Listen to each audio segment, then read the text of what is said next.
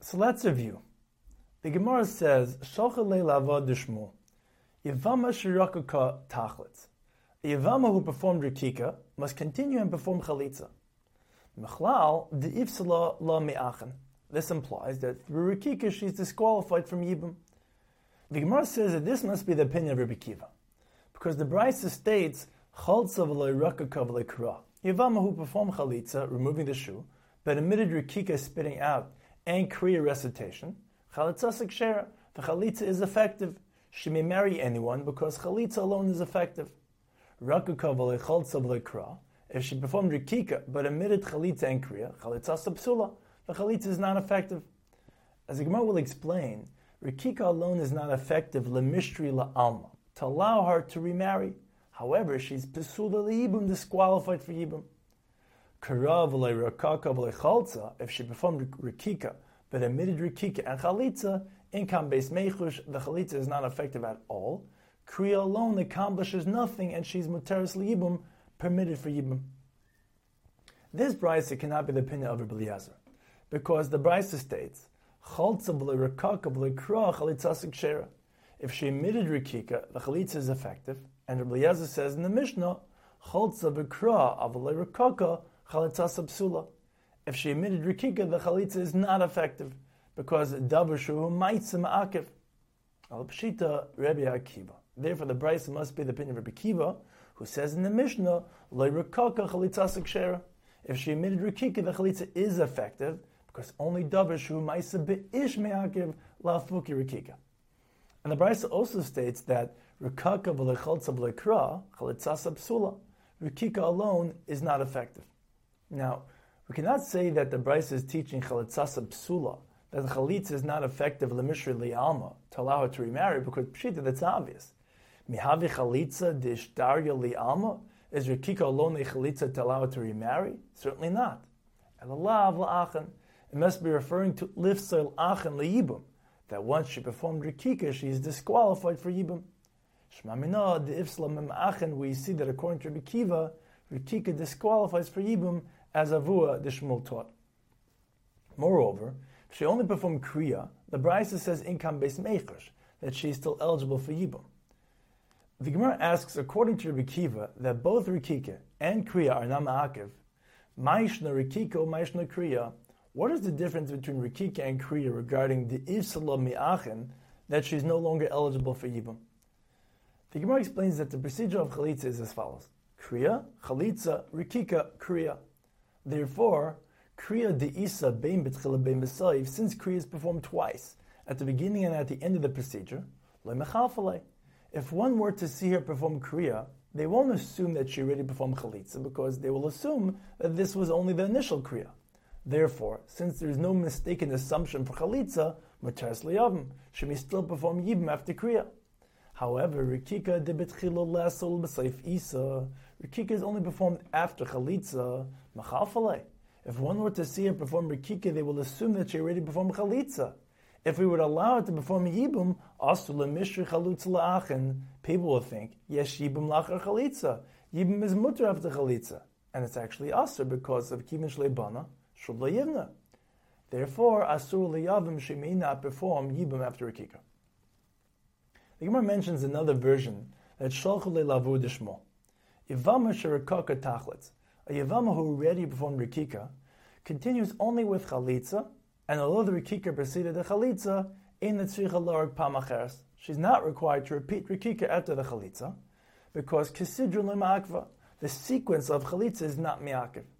As the Brisa states, there is no difference ben shehiktim Chalitza le'Rikika, ben shehiktim Rikika le'Chalitza. Masha asa asui, the Chalitza is effective. The Gemara asks, V'teriku ma'bakach, why can she not repeat Rikika and perform Chalitza in its correct sequence? The Gemara answers, Nafik minei churva. This will cause a problem. Di'i amri tahad b'tirug, amri Rikika kamaisa lesba mashasha. If we will require her to repeat the Rikika, people will assume that her initial Rikika was not effective, and she's muteris liyavim, eligible for Yibum. And when performing Yibum after the initial Rikika, people will assume that she already performed Chalitza, and v'yesh Yibum la'achar Chalitza, v'as l'mishri chalutza la'achem. Therefore, in the tzricha la'arg pamacheres. The Gemara continues with a question. Boyu minei gidemis mahu shetachlit. Yavama whose hands are missing. Is the chalitza performed with her teeth effective? The Gemara answers, Miksiv v'chaltza biyad. The pasuk doesn't specify using a hand, therefore the chalitza is effective. The Gemara says, Yavama sherakaka dam. Yavama performed rikika and she emitted blood, but did not emit roik saliva.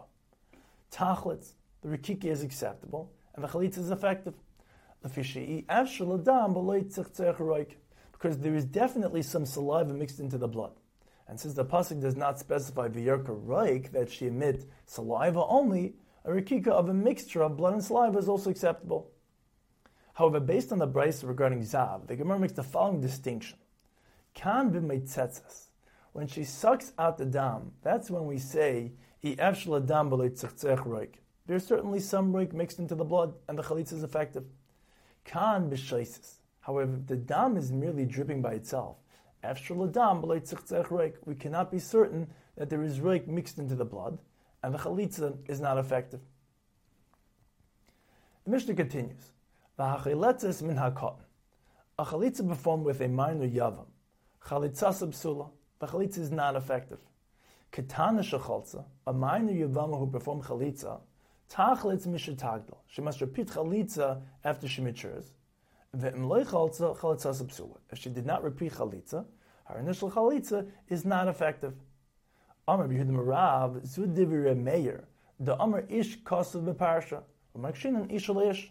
The Mishnah follows the opinion of Reb Meir, who derives from the pasuk v'im lo yachbetz ish lakachas as yivimtoi v'alsi yivimta hasha'ara. If the man does not wish to perform yibum, the yavama comes to bezin for chalitza. Ish kasav b'parsha. The word ish refers to a mature man and teaches that the yavam must be a gadol to perform chalitza.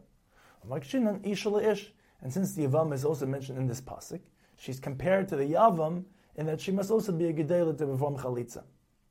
Rabbi Yossi disagrees, because ish kasa b'parsha, the pasuk refers only to the yavam regarding maturity.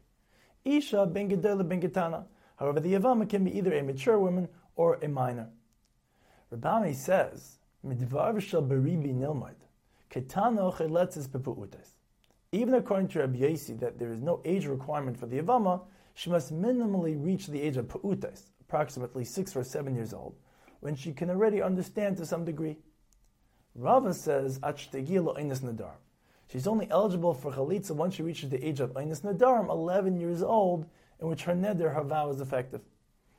However, the Gemara concludes, the final ruling is like Reb Meir, that she must attain maturity to be eligible for chalitza. The Mishnah concludes, chalza b'shnayim oy b'shloisha. Yavama that performed chalitza in the presence of 2 or 3 dayanim, v'nimtza echad men karv apostle, and one of the dayanim was a relative, or another disqualification, chalitza psula. The chalitza is disqualified. The chalitza is effective. And there was an incident in which the Yavam and Yavama performed chalitza while they were in confinement, where there were no others present. The